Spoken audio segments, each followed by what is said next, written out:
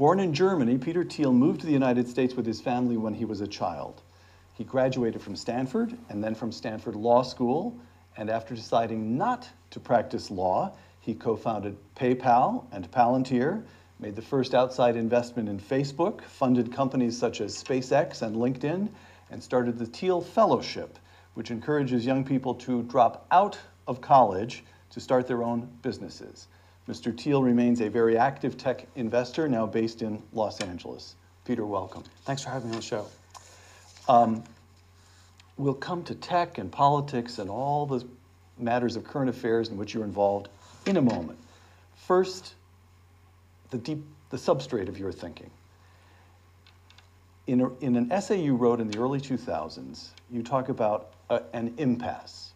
And you write about the Enlightenment tradition, which we in the United States have inherited, as a kind of treaty or settlement after decades of religious warfare in Europe. Quoting you, "The Enlightenment undertook a major strategic retreat. If the only way to stop people from killing one another about religious questions involved a world where nobody thought about it too much, then the intellectual cost of ceasing such thought seemed a small price to pay. The question of human nature was abandoned." Close quote. You're famous as a contrarian. There could be almost nothing more contrarian than saying that the Enlightenment represented a retreat. Explain yourself. Well, if you want to use a Thomistic category, you can distinguish the intellect and the will. And the medievals believed in the weakness of the will, but in the power of the intellect. And moderns tend to believe in the power of the will, but the weakness of the intellect. And so, or to use a slightly different metaphor, if you have an evangelical Christian Bible study, the outward-facing thing is that people are moral and that they're good Christians. The inward-facing thing is that you're sinful. And if you say, well, I'm in this Bible study, now I figured out that I'm a really good person, you've somehow not quite gotten the message. Now, if you transpose this to a modern rationalist meetup, the outward-facing thing of modern rationalism is that you're more rational, better able to think through things than other people. You're one of the brights, as I think Dawkins liked to put it. The inward-facing thing is that you're not capable of thought, that it's basically your mind is full of spaghetti code. You can't believe how bad people are thinking through things. And that's, I think, the sine qua non of sort of Enlightenment rationality at this point. And we see it in all sorts of forms. We do not trust people's ability to think through things at all anymore in the 21st century. I think as a cultural aside, one could say that the mania we have around artificial intelligence is because it stands for the proposition that humans aren't supposed to think. We want the machines to do the thinking, but it's because we're in a world where individuals are not supposed to have intellectual agency of any sort anymore. We don't trust rationality. We can maybe believe in the wisdom of crowds. We can believe in, in big data. Big data. We can believe in some sort of mechanistic process, but we don't believe in the mind. All right. You continue in your essay to write about the German legal scholar Carl Schmitt. Carl Schmitt has a checkered record. We better state that, but that's not what you're talking about here. You're talking about a particular point he makes.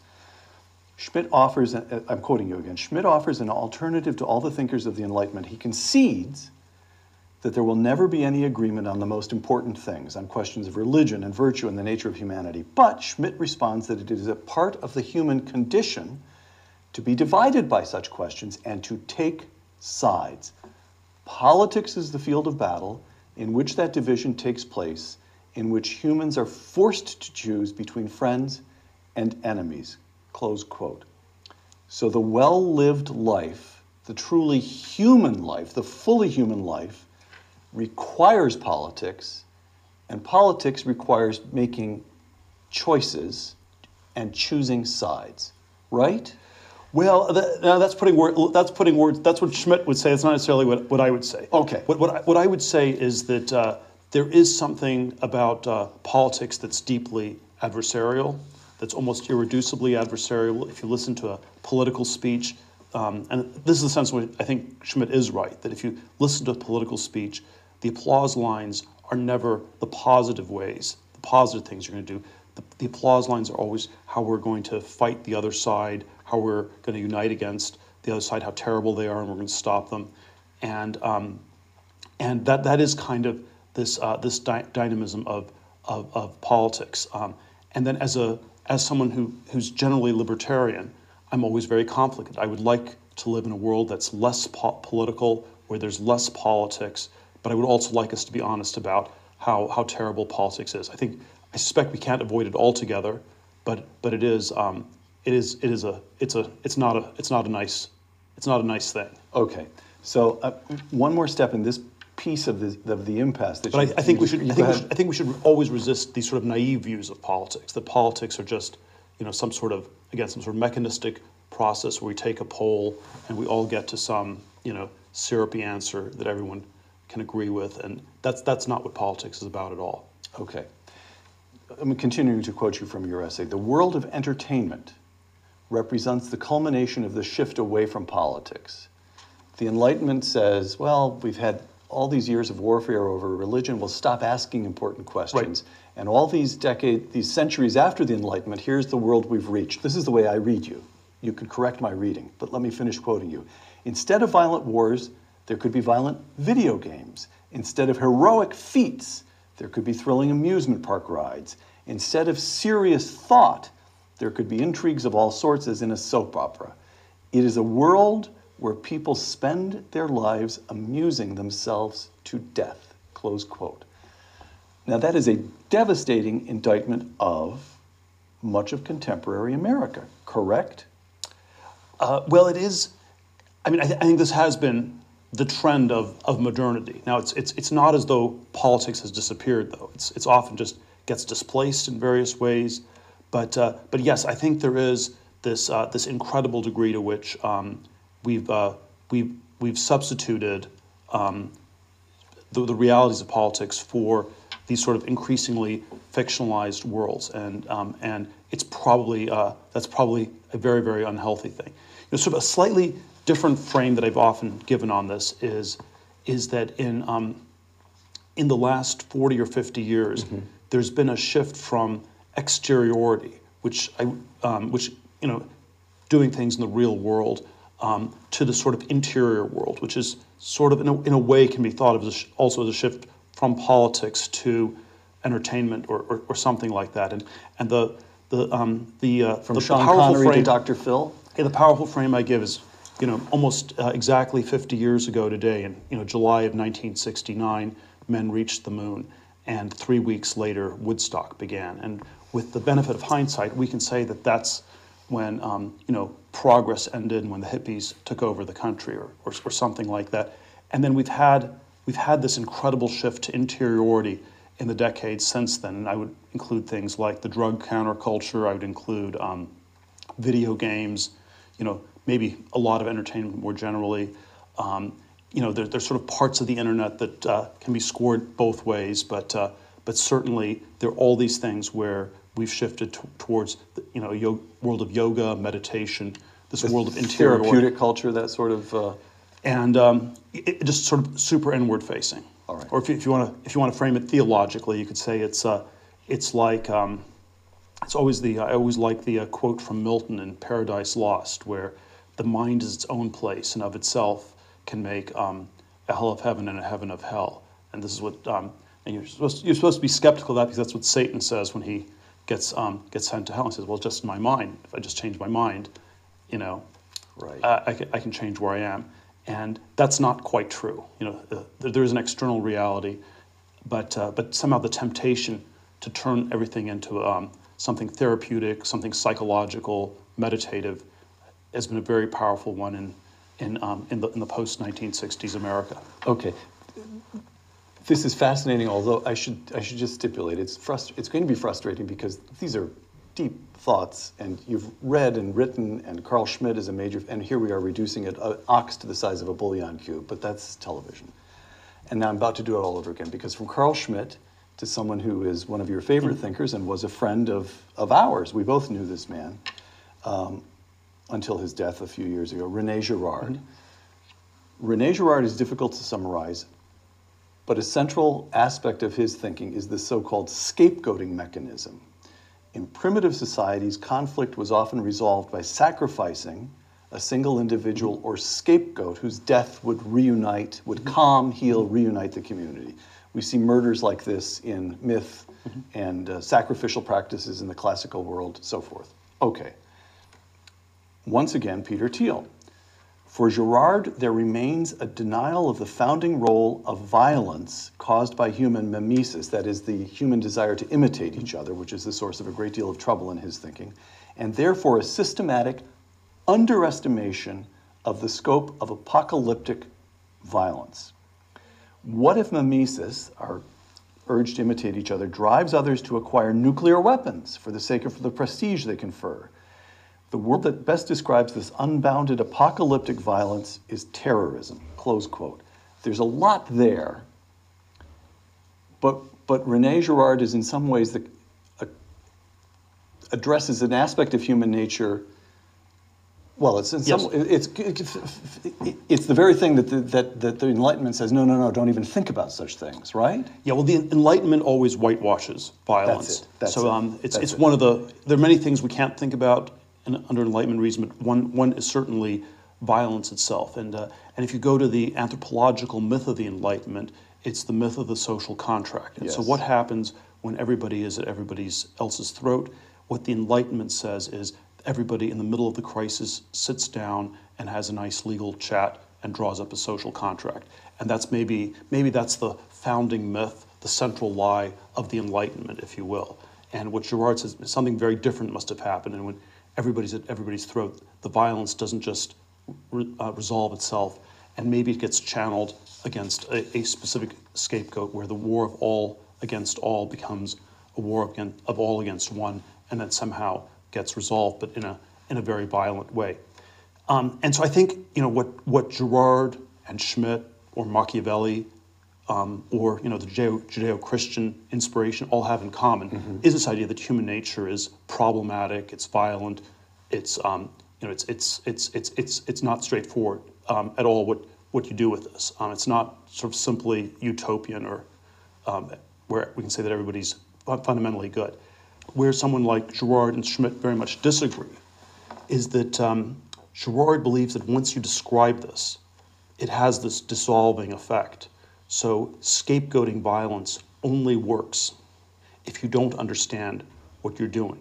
And so if we say, well, we have a crisis in our village and we're going to have a witch hunt so that everybody can, get out all their negative energy and, we'll target this one elderly woman, that only works if you don't think of it as a fake psychosocial thing. Right. Once you think of it in those terms, it stops to work. And so there is this sense of late modernity where this unraveling has been, for Girard, an ambiguous thing. It's both a bad thing because there are these cultural institutions that were the only way we had ever had of working, and they're unraveling, but it's also inevitable. We can't somehow put the genie back into the bottle. And so the Girardian critique of Schmitt would be that somehow when Schmitt says politics is about friends and enemies, he's being so explicit. Schmitt thinks by being explicit that he's strengthening politics, but maybe it has this effect of undermining it. And this is, I think, there's elements of this that one sees in the contemporary scene in the U.S. where there's something about it that's super intense, but then also is super fake at the same time. That's sort of what people see, and it doesn't quite work when it's simply fake. Peter Thiel, I'm quoting you again. We are at an impasse. On the one hand, we have the newer project of the Enlightenment, which perhaps always came at too high a price of self-stultification. Again, the Enlightenment looks at 3 centuries of religious warfare in Europe and says, we'll just rule those questions out of order. Stop asking them.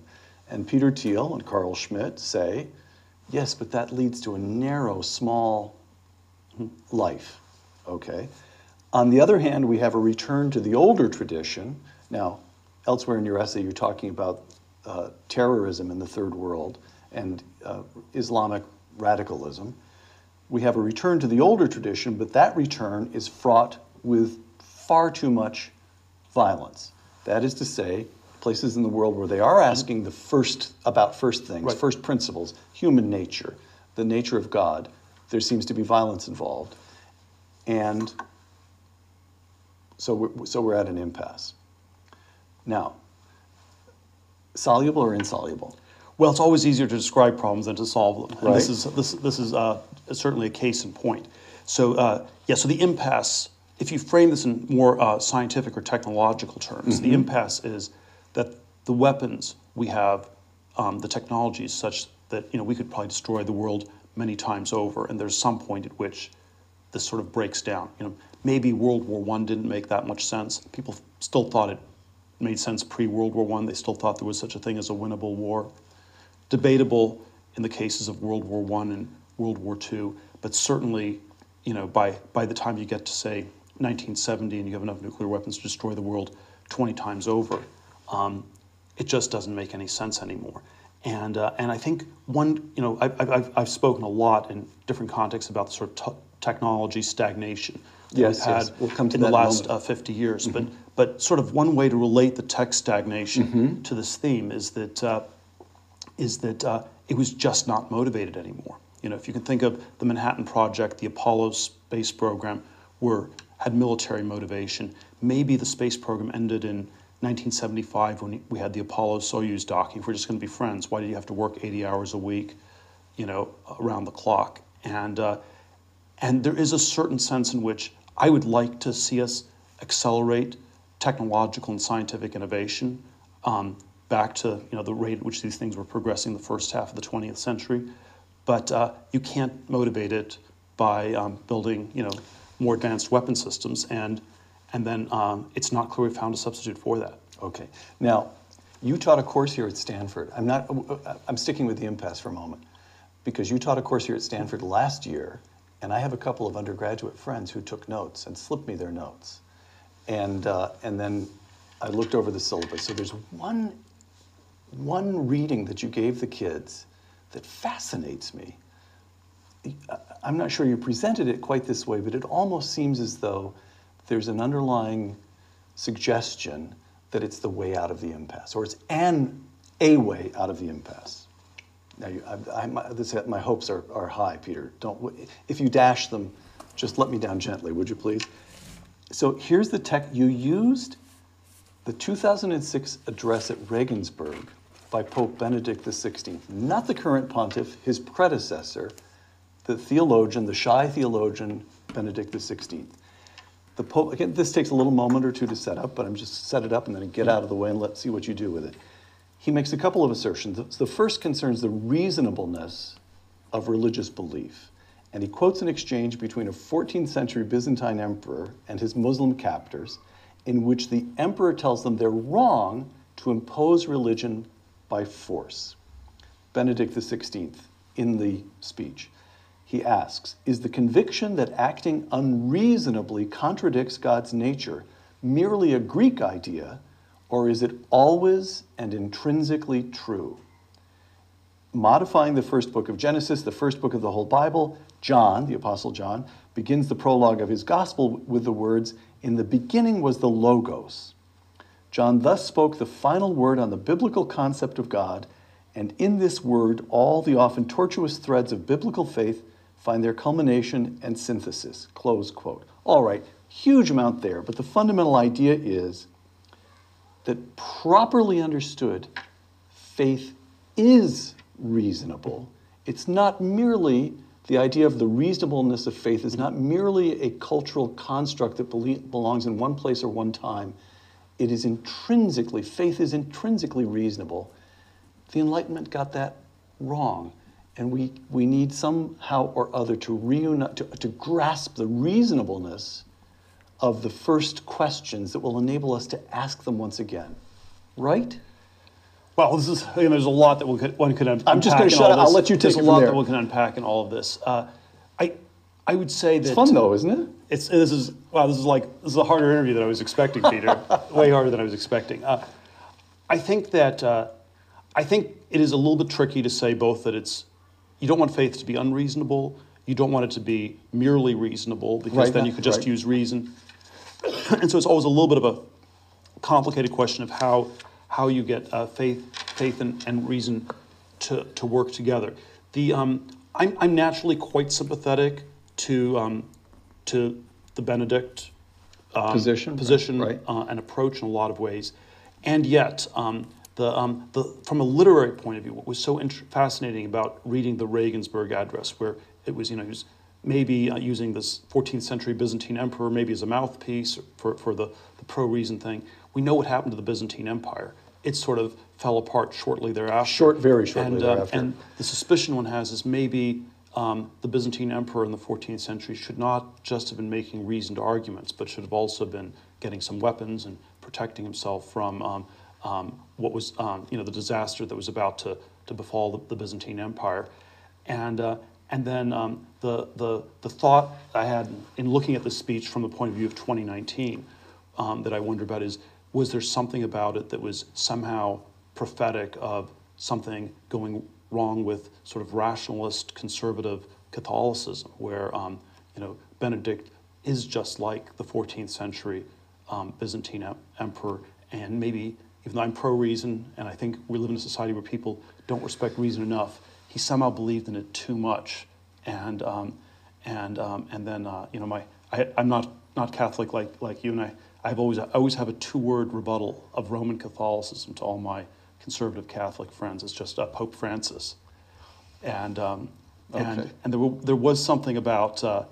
You get to say that now. If I start on those, I just add 10,000 years to my time in purgatory. You can just have me back on your show. Yeah, exactly. You can do that. Okay. So that's the.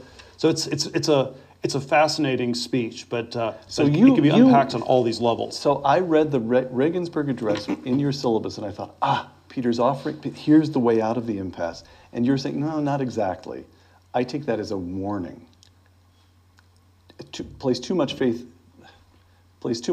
in the reasonableness of faith or in reasonableness itself, and 10 years later, everything you stood for will be wiped out. Well, I think we have to always try to go back to intellect, mind, rationality as core values, and there are ways in which we've gone too far from them. But at the same time, I also think there's something to be said for it can't be just interiority. We also should be, acting in our world. We should be, we shouldn't be in this sort of yoga, meditative, psychological retreat. And then there's sort of all these ways where science and technology, that were sort of that was such a big driver of progress for centuries. There's so many parts of these that no longer feel positive to people, and that feel like a retreat. I'll give a Silicon Valley version of this. I was involved in the early 2000s in a lot of the futuristic AI initiatives.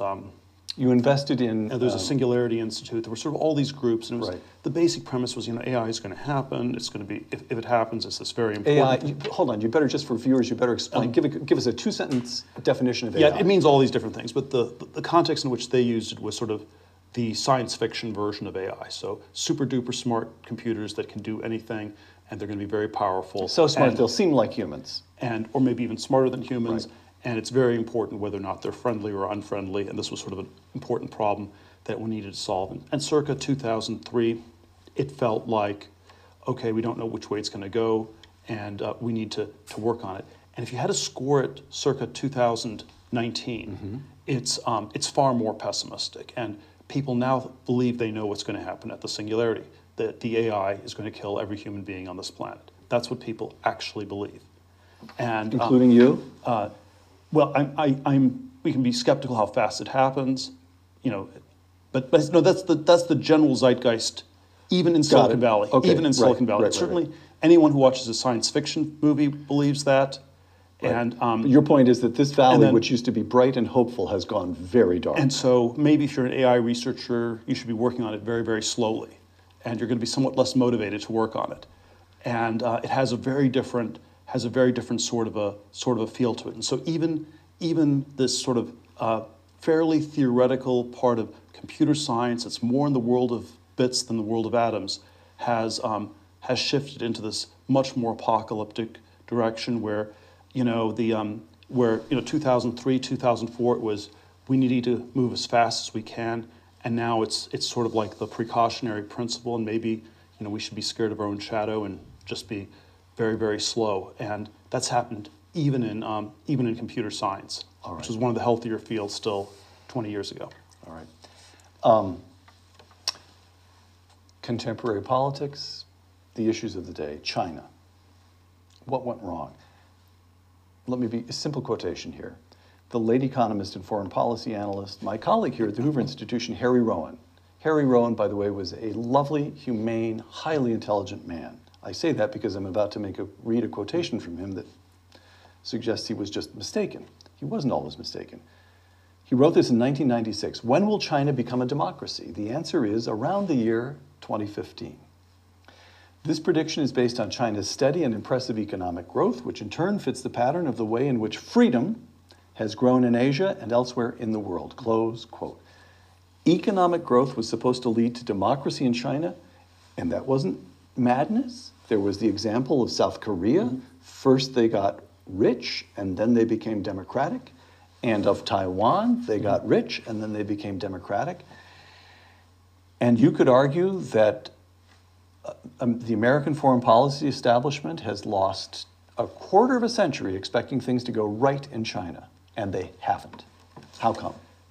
Well, I think these things are always somewhat overdetermined, but maybe if I had to come up with a simple mistake that people made was it was way too deterministic a view of history. There's nothing automatic about the way history can happen, and it's not that you get to $8,000 per capita GDP and you automatically become a democracy. These things can go in a lot of different directions. There's a great deal of contingency, and if I had to pick on you a little bit, Peter, here, it would be that there's that speech that you helped ghostwrite or write, Right. Tear Down That Wall, Mr. Gorbachev. Yes, yes. And it was effective. And the Berlin Wall came down in '89, and communism fell in Eastern Europe and in the Soviet Union. Stop there. But we can't stop there. We can't.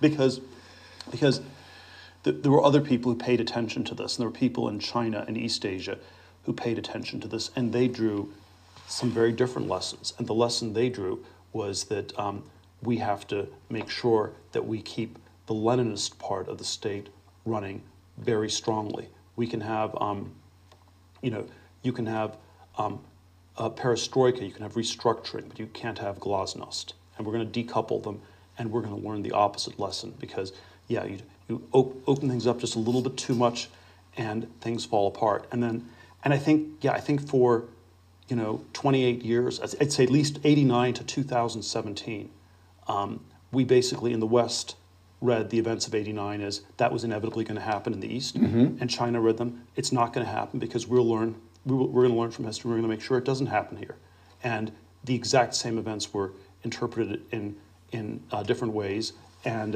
they were probably not going to happen because China wasn't going to let them, and we were oblivious to this because we were just so convinced of this determinacy of history. Right. The riff I always have on this is that 2017, 2018 is the year that Xi became president for life, and that's the year that Fukuyama's end of history definitively came to an end.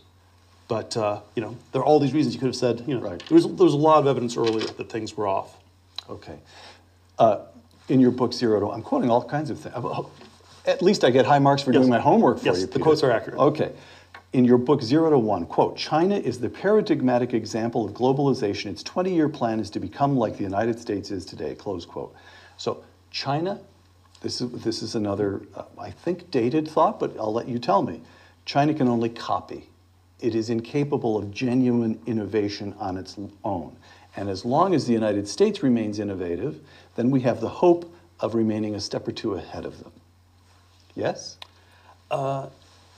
Yes, I agree with that, but I would read it a little bit differently. So I do think that the West is still far more innovative than China.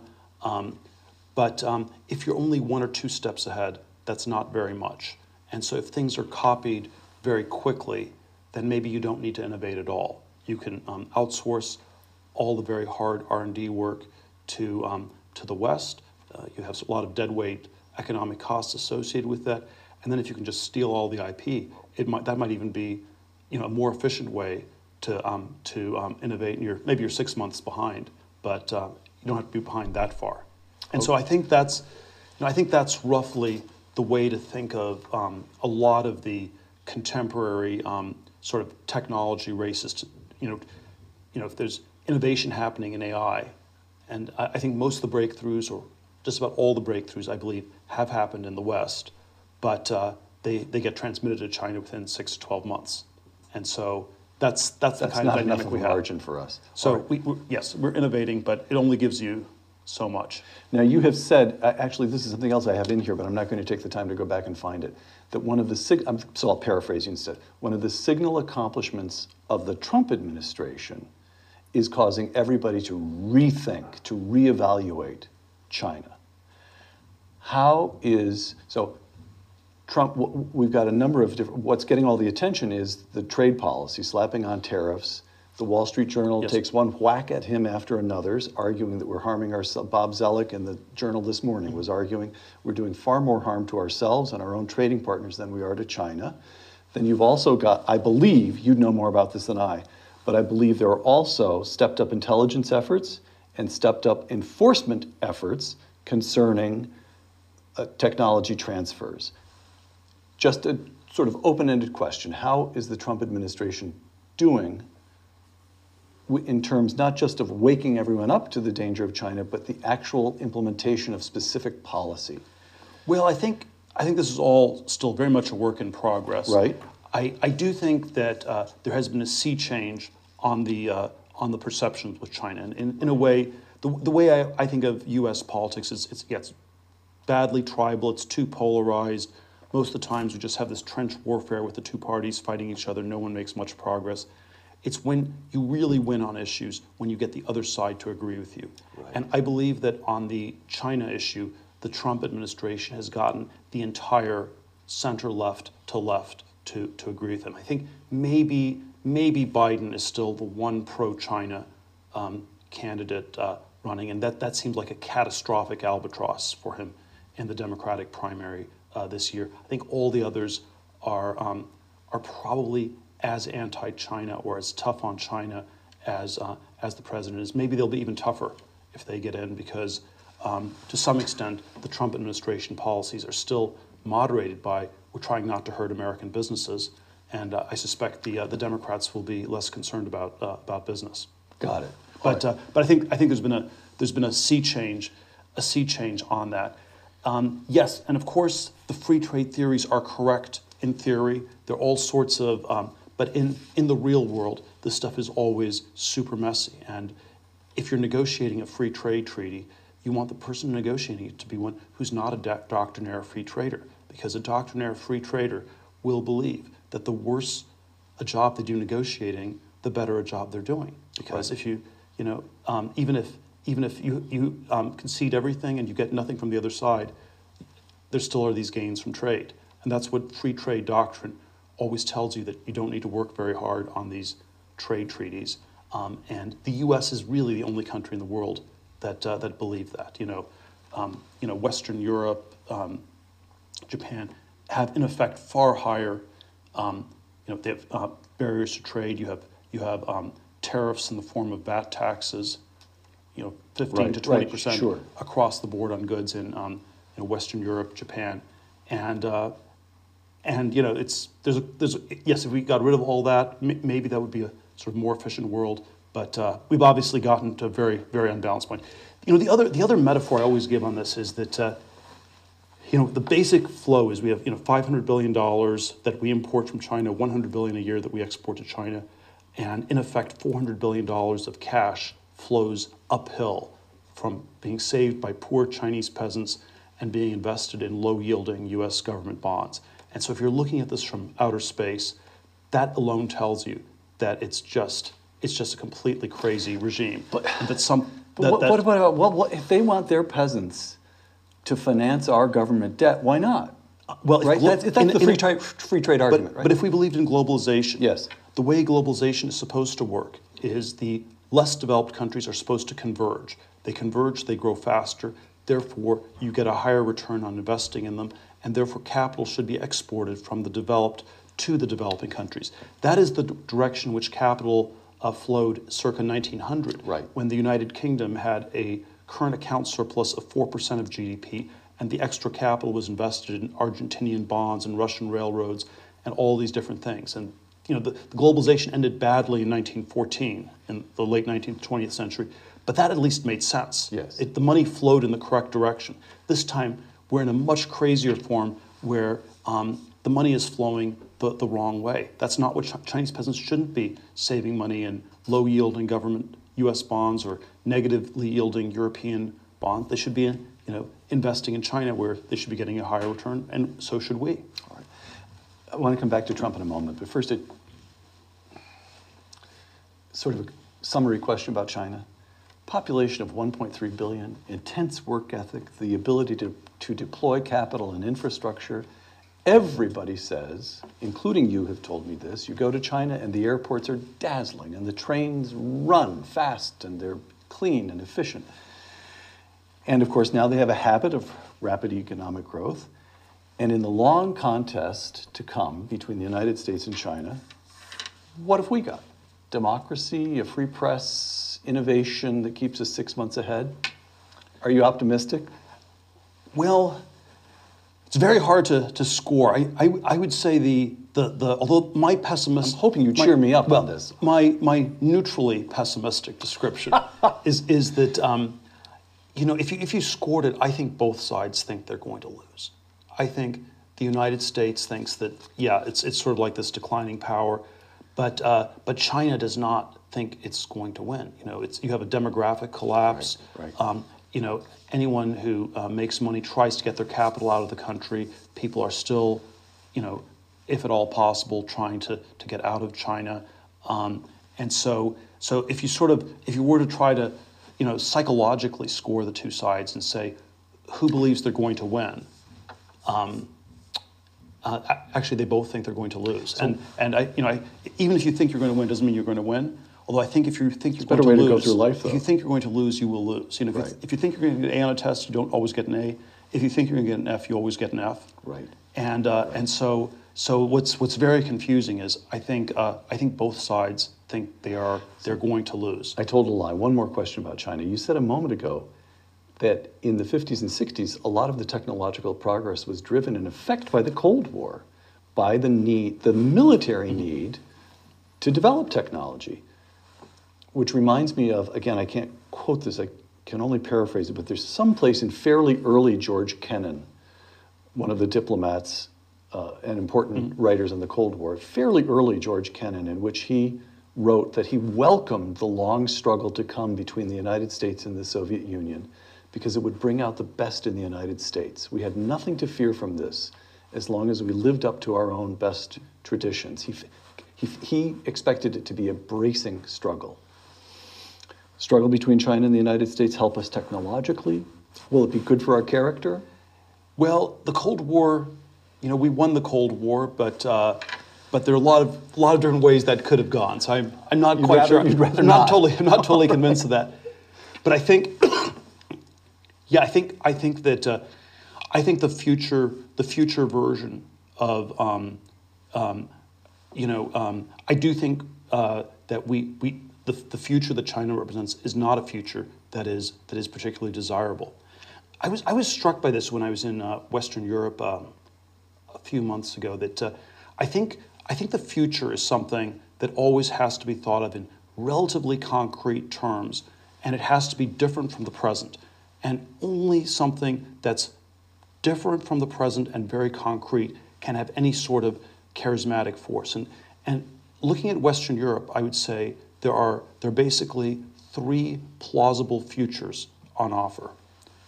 Number one is Islamic Sharia law, and if you're a woman, you get to wear a burqa. Number two is totalitarian AI a la China, where the computers track you in everything you do all the time, and that's kind of creepy, sort of the Eye of Sauron, to use the Lord of the Rings reference, right, watching you at all times. And then the third one is hyper-environmentalism, where you drive an e-scooter and you recycle. And even though I'm not, I'm not a radical environmentalist, I think if those are the three choices, you can understand why the green movement's winning, because those are the three visions of the future we have. Right. And the challenge on the conservative or libertarian side is to offer something that's a picture of the future that's different from these two very dystopian and one somewhat stagnant one. Okay. A note from a friend of mine, young friend of mine, who took, this is a note that he took in your class. So this isn't in your syllabus, it's something you said in class. If you've got economic growth, you can solve most problems. This brings us to Donald Trump. We've got economic growth. Now, the 3% seems to have cooled as we sit here talking, and maybe it's going to average out this year at something between 1.8, 2.4, something like that, but it's economic growth. Maybe we all relax. Well, Reagan, we got 6% growth in 83, 84, 85. We got something like 6% growth almost 3 years in a row. So, so it's, 2 or 3% is definitely better than nothing. The question on the Trump administration is, can we keep going with this for the next decade? And I think in some ways the president will get reelected if people believe that this sort of growth is going to be sustainable for the next decade. That's the future he offers. And that's it. It's not quite as exciting as Reagan, but it's still 2 to 3% for a decade. Things will gradually get better. We will work our way out of a lot of these challenges, and then the concern is if it's just this temporary blip driven by too much debt, too much things like that, then Joe Biden or Elizabeth Warren, Elizabeth Sanders. They might as well be. Bernie Warren or Elizabeth Sanders start to look okay. The socialists are, right, not to be underestimated. Do There's a Marxist theory that the time for communism would come when interest rates went to zero, because the 0% interest rate was a sign that the capitalists no longer had any idea what to do with their money, and therefore there were no good investments left. That's why the rates are zero, and therefore all that you could do at that point was redistribute the capital. And so it doesn't mean 0% rates lead us to socialism, but it is always something that I find it alarming that the rates are as low as they are. Last question about Donald Trump. Do you expect to endorse him? Yes, I certainly will not endorse any of his opponents. All right. A couple of closing questions here. We became friends when you were still a student here at Stanford. Imagine a young Peter Thiel listening to us now. Peter Thiel himself, Stanford undergraduate, Stanford Law School, practiced law at a big fancy firm in New York for 7 months, and then said, this is horrible, came out here and began investing in tech. But now Peter Thiel himself has the Thiel Fellowships, which are to entice really bright kids to drop out of college. And you've just sat here telling us that the valley that you came back to from New York and began investing in is not the valley of today. Things have gone dark. So what path would you recommend to an 18 or 20-year-old now? Wow, these are always such hard questions to answer, and I think even if I knew all these things, I'm not sure what I would have done. And of course, that's a fake thought experiment. The question, looking back, would be when I graduated undergraduate in 1989. What are some different choices I would have done? And I think I should have. The advice the reasonable advice I'd give my former self from 30 years ago would be something like, just think a lot harder about the future. Don't think of education as a substitute for the future. Try to think concretely what you want to do, and there's something about the sort of tracked educational system that again it gets packaged as a form of thought, but it's a substitute for thought. It's a substitute for the future, and yeah, you have to. You probably don't want to do the things that are hyper competitive that everybody's doing. And I think there's always a question, where's the frontier? Where there some pockets of innovation where you can do some new things and not be you know, in a crazed competition. But that was a hard question to answer then. I think it's a harder one now, but I think it's still the right question to ask. All right. It's always it's always the contrarian intellectual question. Tell me something that's true that nobody Yes, agrees yes, with you. yes. This is your favorite question. You know, what's a good career that other people aren't pursuing? You know, the politically incorrect career, engineering career, is petroleum engineering. Got it. So it's super lucrative, and there just are, you know, for ideological reasons, not enough people go into it. All right. So that's a straightforward ideological answer. All right, so here's the last question, Peter. You're still investing, but you're teaching classes at Stanford, you're fielding telephone calls from the White House. At this stage in your life, what are you trying to accomplish? You're famous for saying having a plan, you may not follow the plan, but having a plan is better than no plan. What are you thinking over the next 5 years or 10 years for you? Well, I don't know. This always sounds too ambitious or too grandiose. But I would like to get our society. I would like our society to get back to the future, to get back to a society that's progressing in all these important dimensions. And there's sort of a very local way of doing that, which is investing in futuristic technology companies. So that's a small, manageable way you do this. And then there's sort of our, broader conversations like the one we're having today, where we try to get people to think about this topic. But it's, we need to think about it. The future arrives. It will be different from the present, and if we don't think about it, it's much less likely to be a good future than if we work to craft it. Peter Thiel, thank you.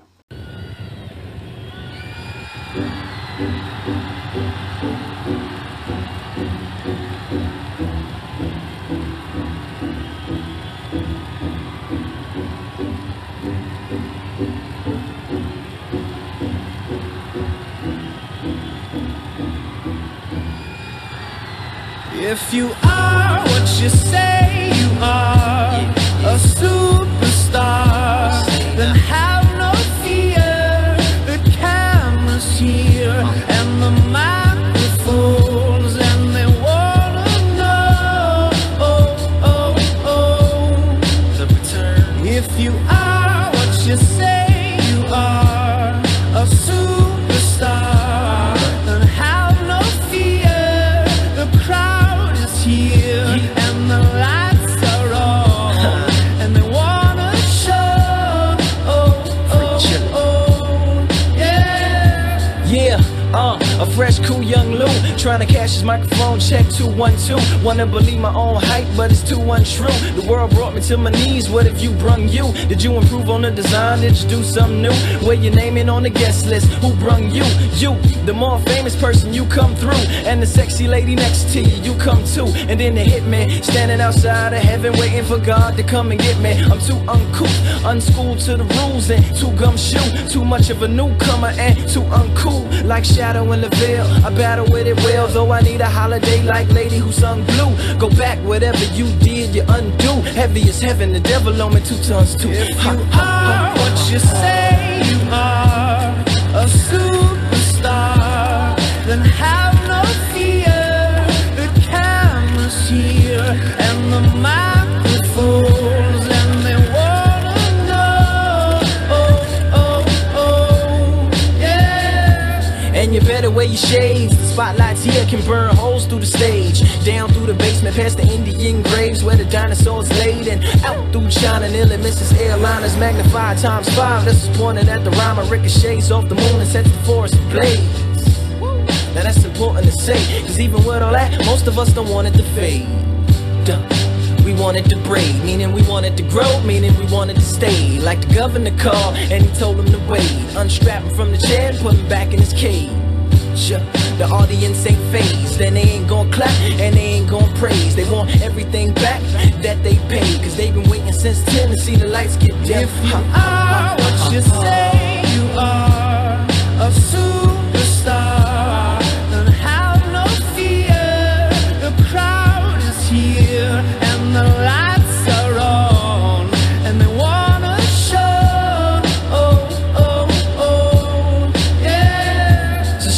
chauffeur, come and take me away. Cause I've been standing in this line for like 5 whole days. Me and security ain't getting along. And when I got to the front, they told me all of the tickets were gone. So just take me home where the mood is mellow, when the roses are thrown, M&M's are yellow, and the light bulbs around my mirror don't flicker. Everybody gets a nice autograph picture, one for you and one for your sister, who had to work tonight but is an avid listener. Every song's a favorite song and mics don't feedback. All the reviewers say you need to go and see that. And everybody claps cause everybody is pleased. And then they all take the stage and start performing for me. Like ha ha ha ha ha, ha ha ha ha ha. If you are what you say you are, a superstar, then have no fear. The camera's here and the microphones, and they wanna know, oh, oh, oh. If you are what you say you are.